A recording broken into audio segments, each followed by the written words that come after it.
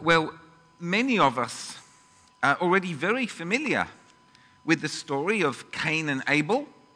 Some of us perhaps have known the story all our lives, or at least all that we can remember. The question, am I my brother's keeper, has taken up a life of its own outside of the Bible, outside of the church, and it's been referenced to in the title of dozens of books, memoirs, comic books, as well as plays, films, television series, episodes, album titles. Am I my brother's keeper? Just in case you're wondering, the answer is no. I am not my brother's keeper, but I am my brother's brother. Well, there are some confusing things, to be sure, in the story of Cain and Abel. But for today, I'd like to begin this sermon by thinking about the sacrifices of Cain and Abel and why one was acceptable and the other was rejected. Perhaps the first thing to note is that there is nothing inherently wrong, at face value, with what Cain did, sacrificing to God a grain offering, some of the fruits of the soil as an offering to the Lord God Almighty. Grain offerings indeed become an important part of the prescribed temple worship later on in the Bible. And the flow of the narrative suggests that offering the Lord a sacrifice was indeed Cain's idea, not Abel's. We hear about him making his offering first, then Abel.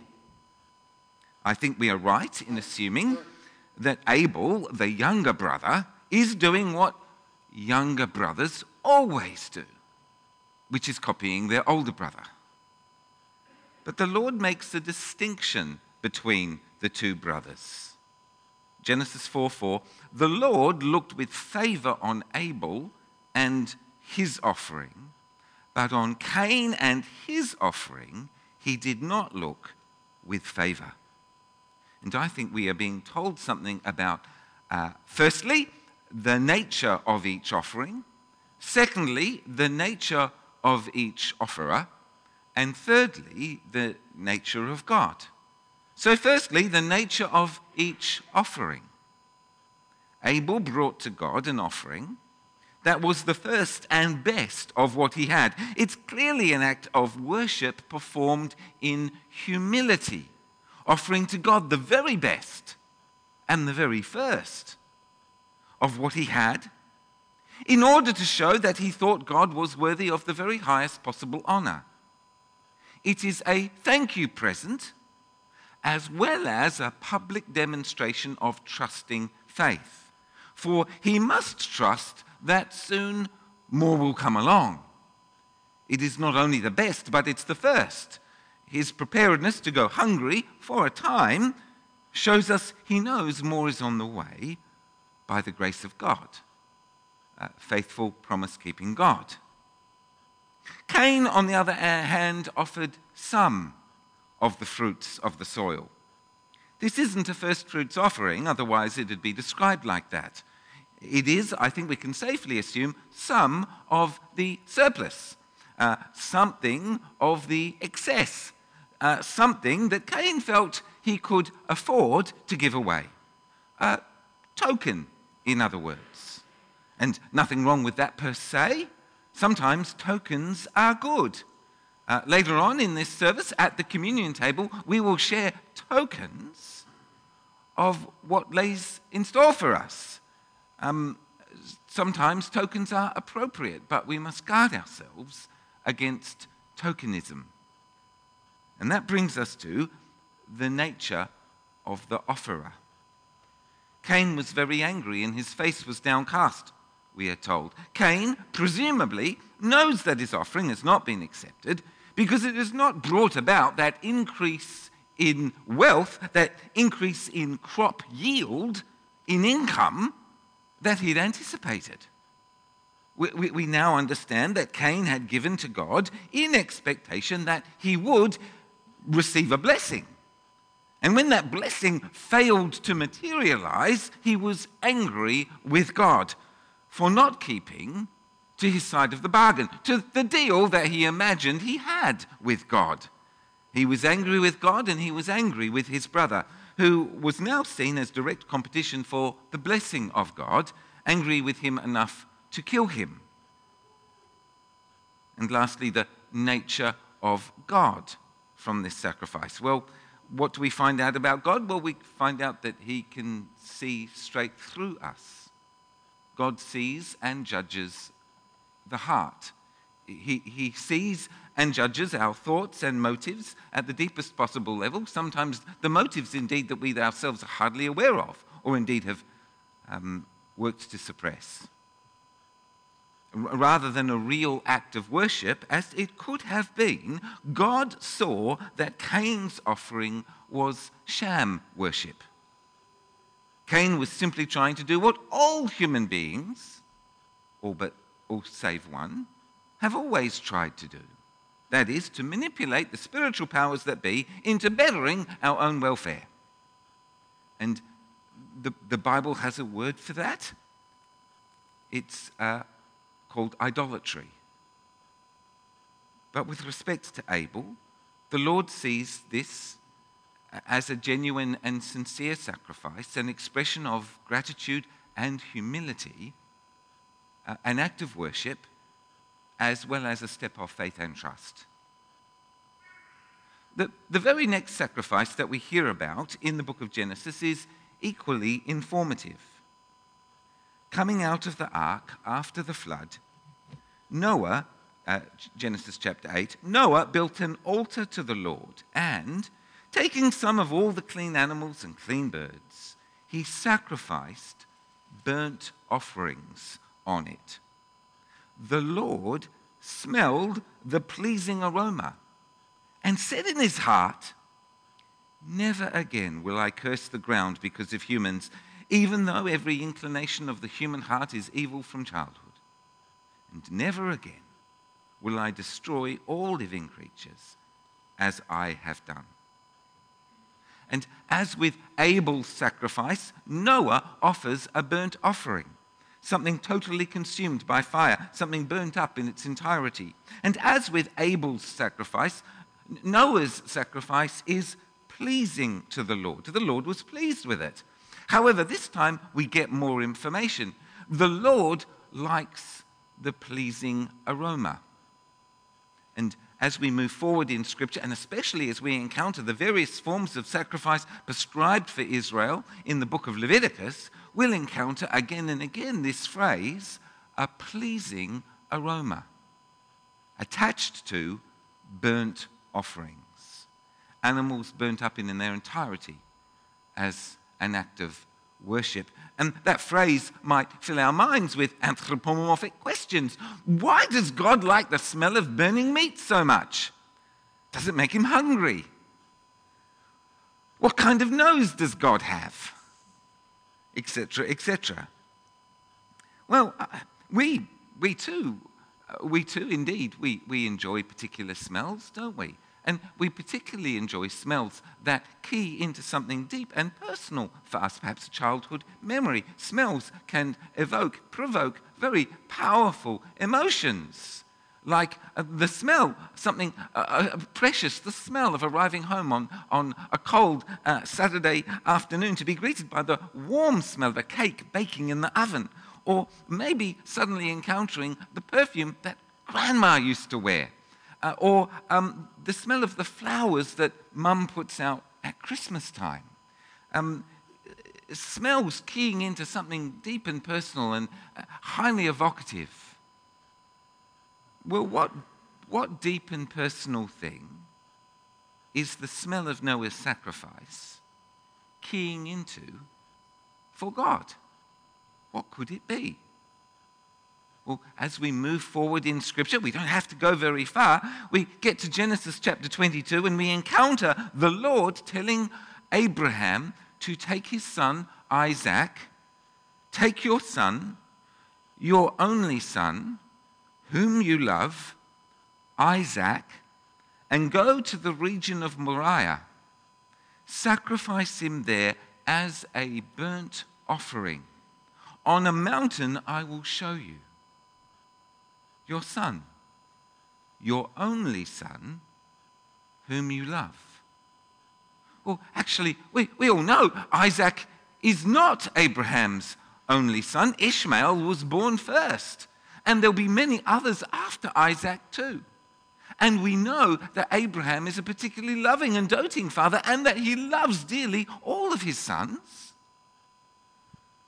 But in covenant terms, Isaac is Abraham's first and best, the one and only, the son, the only son of his beloved wife Sarah, and the only son of the promise. And you know the rest of the story. Abraham proved his willingness to obey, but in the end, the Lord provided a ram that died and was burnt up as Isaac's substitute. And perhaps we're getting close now to answering the question of why a burnt offering is a pleasing aroma to the Lord. We know as we read the story of Abraham and Isaac, we know actually that for us as Christians, we know we're actually hearing about Jesus, that Jesus is our ram.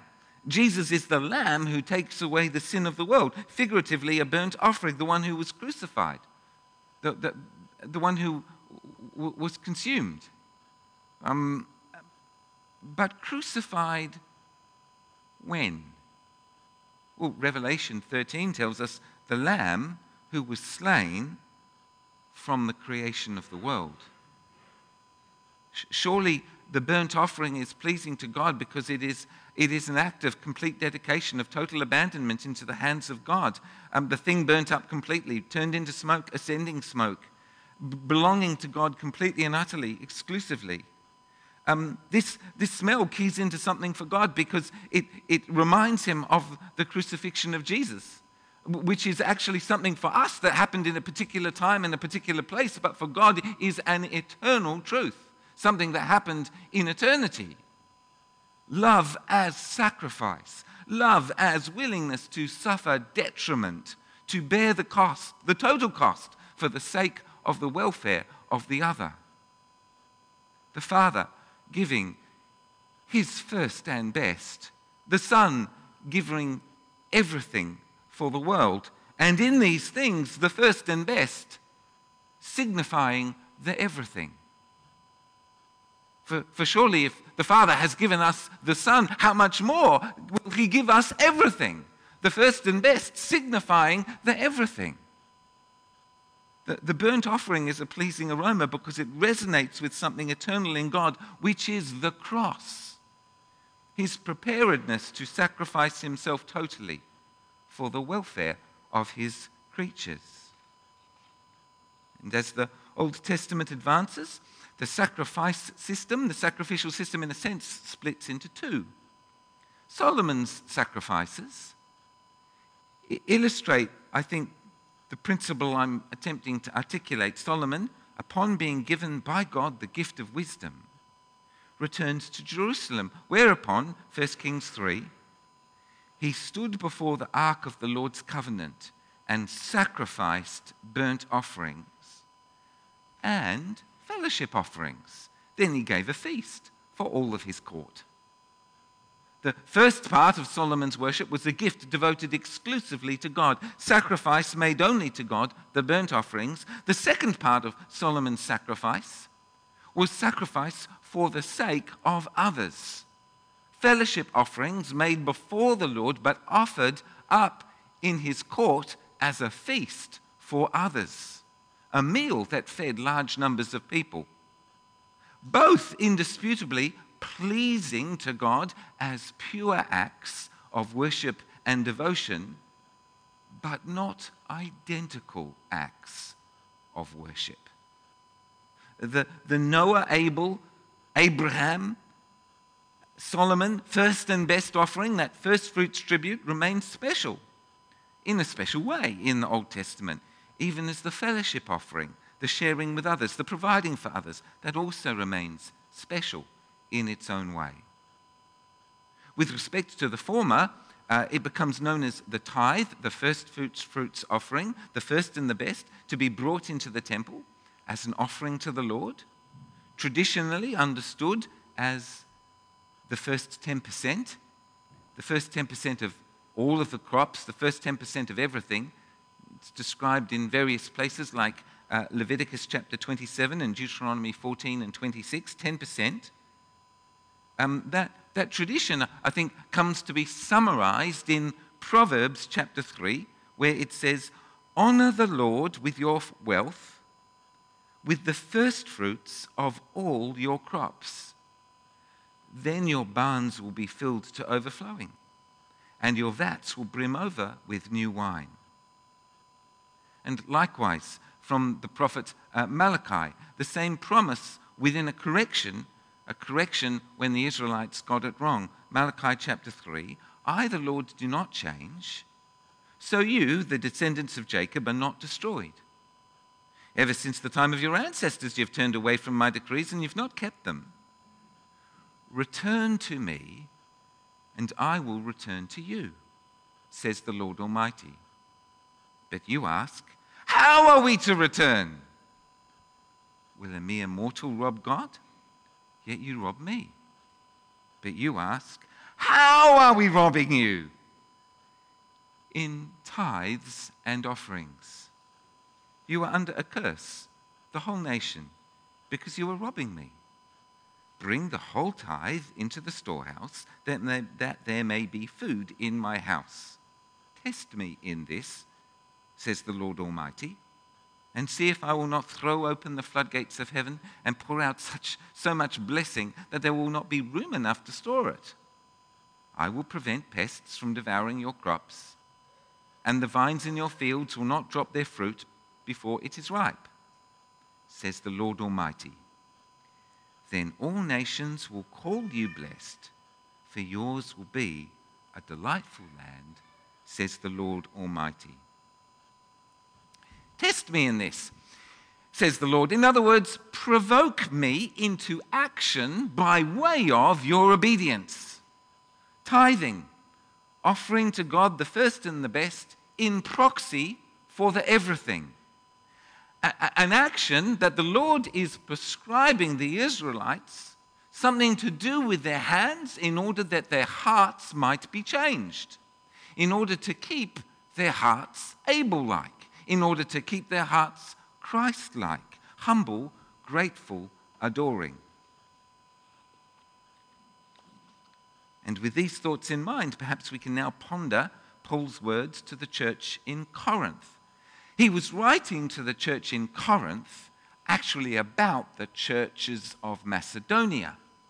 Now, brothers and sisters, we want you to know about the grace that God has given the Macedonian churches. In the midst of a very severe trial, their overflowing joy and their extreme poverty welled up in rich generosity.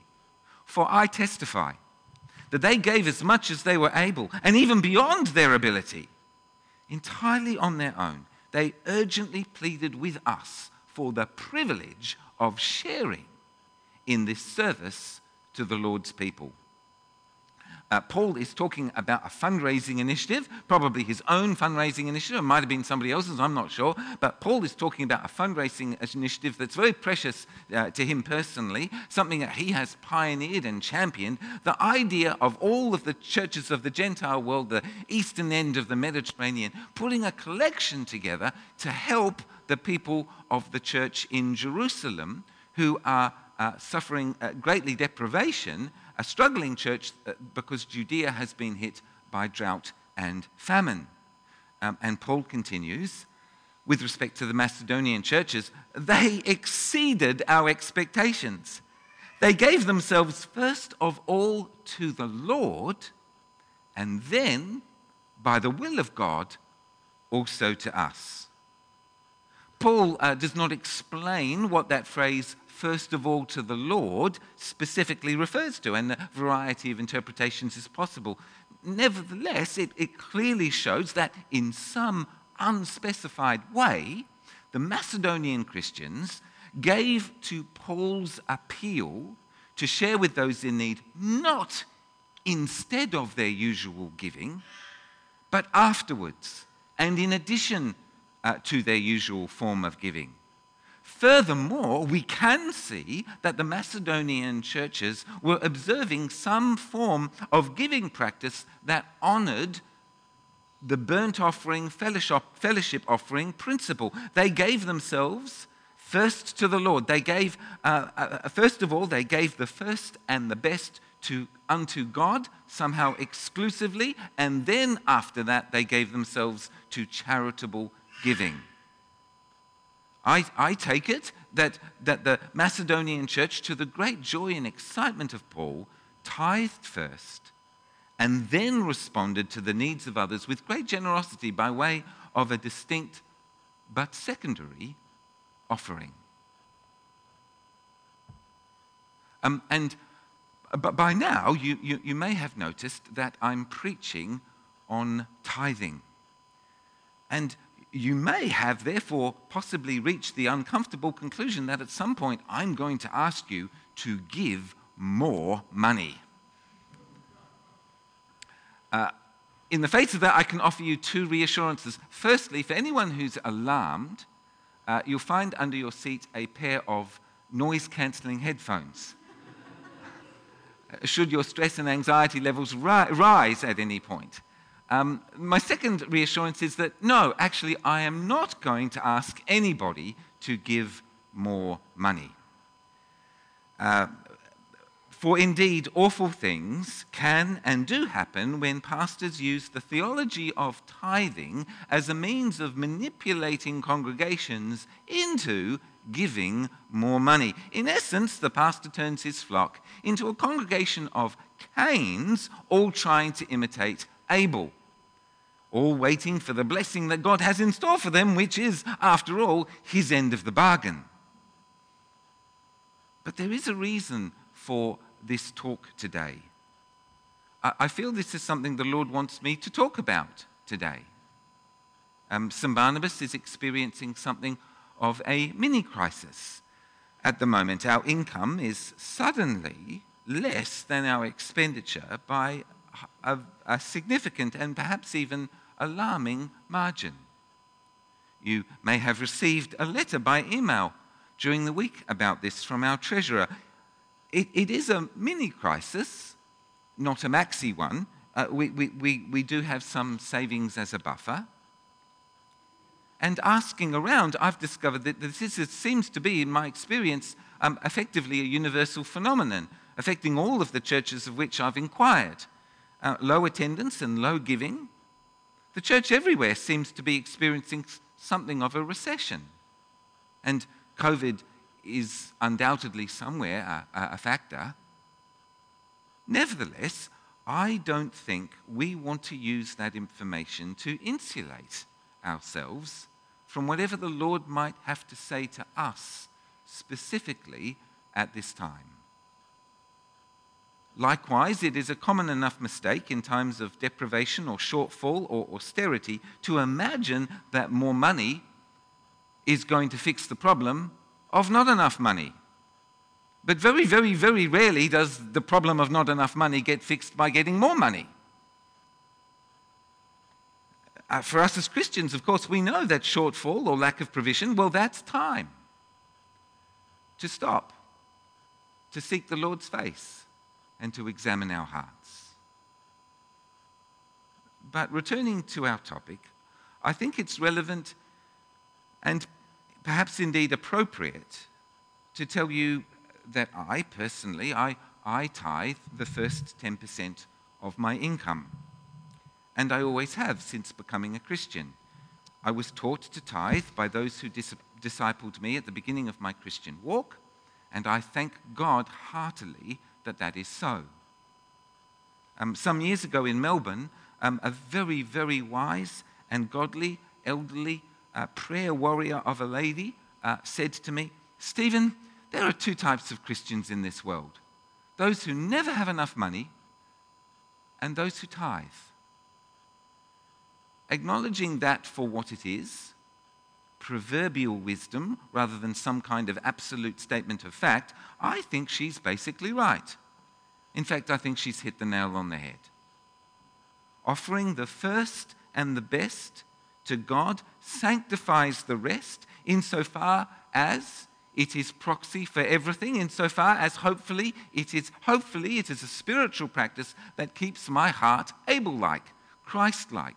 It is something that I do with my hands, hopefully, that reminds me that the first and best is proxy for everything, a life laid down in worship, all money, all time, all talents, everything at the Father's disposal. Certainly, tithing has taught me to know for sure that you cannot outgive God and that you can trust Him to provide for all of your needs, all of the time, even in times, paradoxically, of deprivation. And certainly I have seen His miraculous provision of funds to me personally many, many times. Twice going off to Bible college, for example, once overseas, another time interstate, both times with no savings, no money, and no assets, but God providing. I know that the Lord Jesus Christ is utterly sovereign over the laws of economics, and I know that He can milk the miserly saver out of every last penny, whilst opening the world up to the one who, on paper, owns nothing at all. Tithing means, for me, giving the first 10% of my income to the Lord by way of an offering to the church that I attend.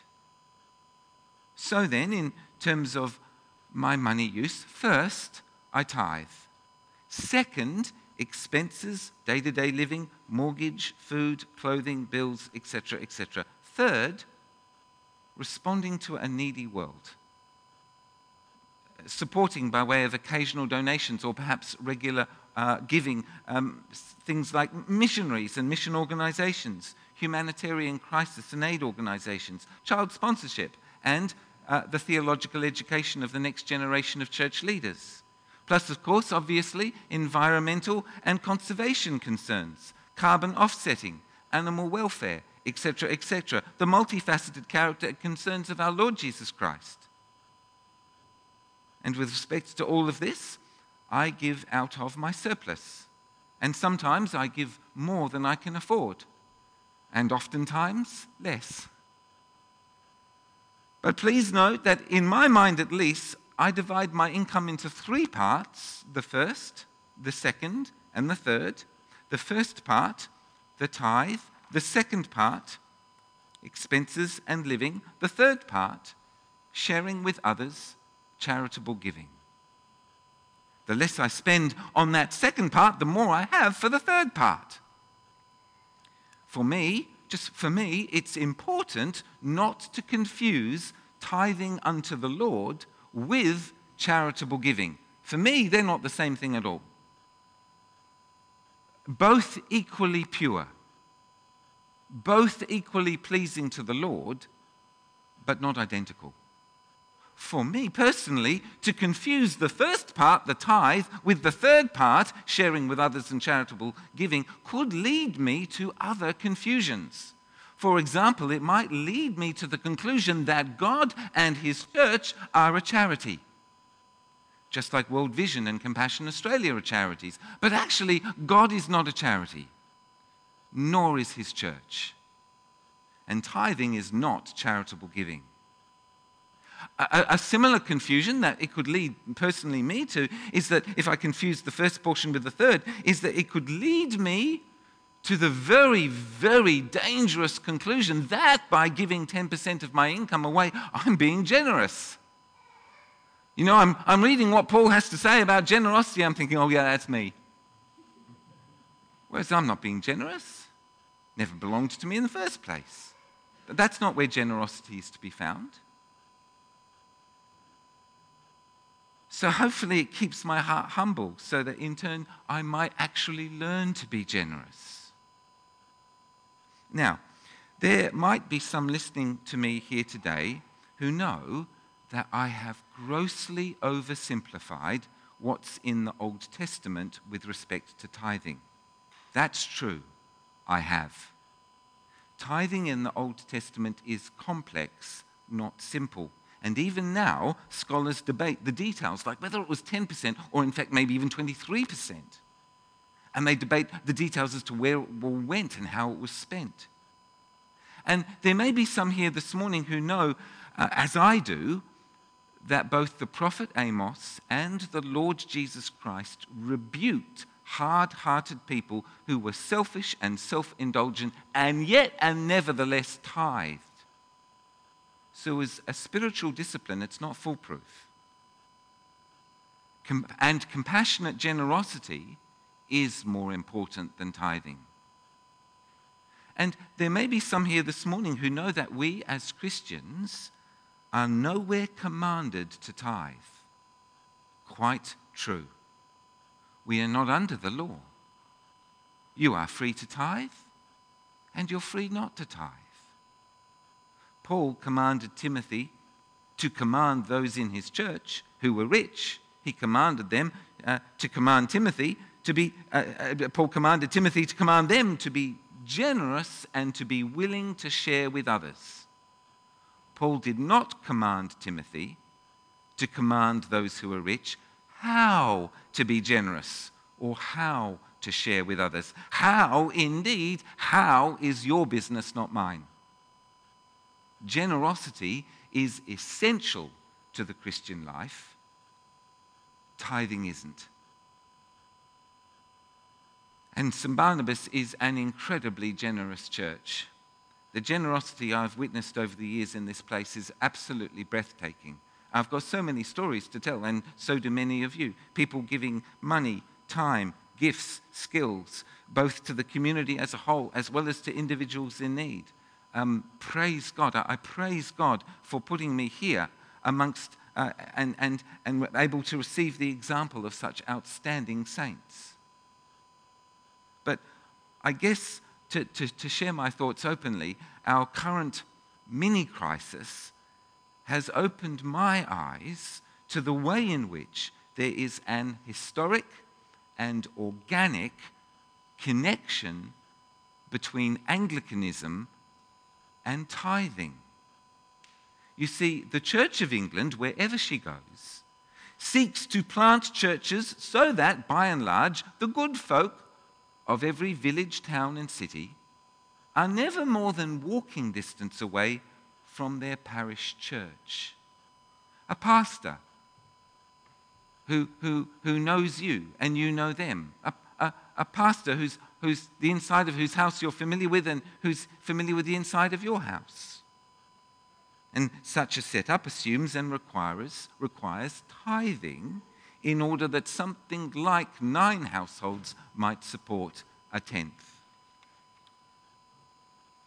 In contrast, if we might consider the megachurch, a topic I seem unable to stay away from just at the moment, if we consider the megachurch with, for example, a congregation of, say, 3,500 attendees per weekend, and that's hypothetical, but it's modest compared to some, and a church where people use the newfangled invention of the motor car to arrive at that church from all over the metropolitan area, well, then actually you only need people giving something like a visit to Hoyts-in-the-Loo for that church to be making many millions of dollars per year. In fact, based on 3,500 attendees, something like $4.55 million a year, by my back-of-the-envelope calculation. But you still only need to employ one preacher. The rest can be spent on whiz-bang ministries and teams and camps and programs of all sorts, along with glorious merch, which is a new word. I think it's the new word for stuff. Wonderfully cost-effective and powerfully attractive. So I guess what I'm waking up to is that I have wittingly or unwittingly, perhaps knowingly, I've actually bought into church in its most expensive, least cost-effective form, humanly speaking. And is that a thing? Is that something worth preserving? Is it biblical? Well, now's a good time to find out and to think and to pray, to search our hearts and to seek the face of God. Therefore, this sermon on tithing is not about asking you to give more money. I don't want to provoke in anybody feelings of either pride, which would need to be rebuked, or shame, which should be covered over with love. Jesus loves you, I love you, Jesus loves us. But perhaps our mini crisis might be a stimulus to thought and prayer, to searching of hearts and seeking the Lord's face. If you don't tithe, maybe you could perhaps prayerfully consider what I've said today as to whether such a practice might be spiritually good for you, just as I believe it is spiritually good for me. I'm always delighted to recommend and defend tithing as something spiritually good for you, for me, and for us. And if you don't tithe, maybe you'd like to pray about it. If you do tithe, then if you do tithe like me, then let's pray that God will make us generous, because that's more important, and even more generous, just like Jesus. Ultimately, it's about staying like Abel, even in our copying of our older brother Cain, rather than copying Abel, but in our hearts, staying just like Cain. Let's pray. Lord, we need you. Lord, we love you. Lord, we need you, and we need your help. Lord, we are wretched, poor, pitiful, and blind. You alone can save us. You are the source of all light and wisdom and understanding. Lord Jesus, you are our light and the light of the world. We confess that we have wandered from your way. You alone, Lord Jesus, can save us. Wipe out our sins and help us to trust in you anew.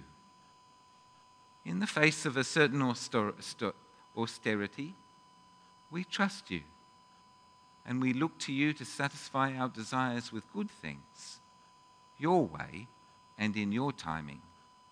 Teach us your paths of righteousness, that we may walk in your truth, to the glory of the Father, and in Jesus' name. Amen.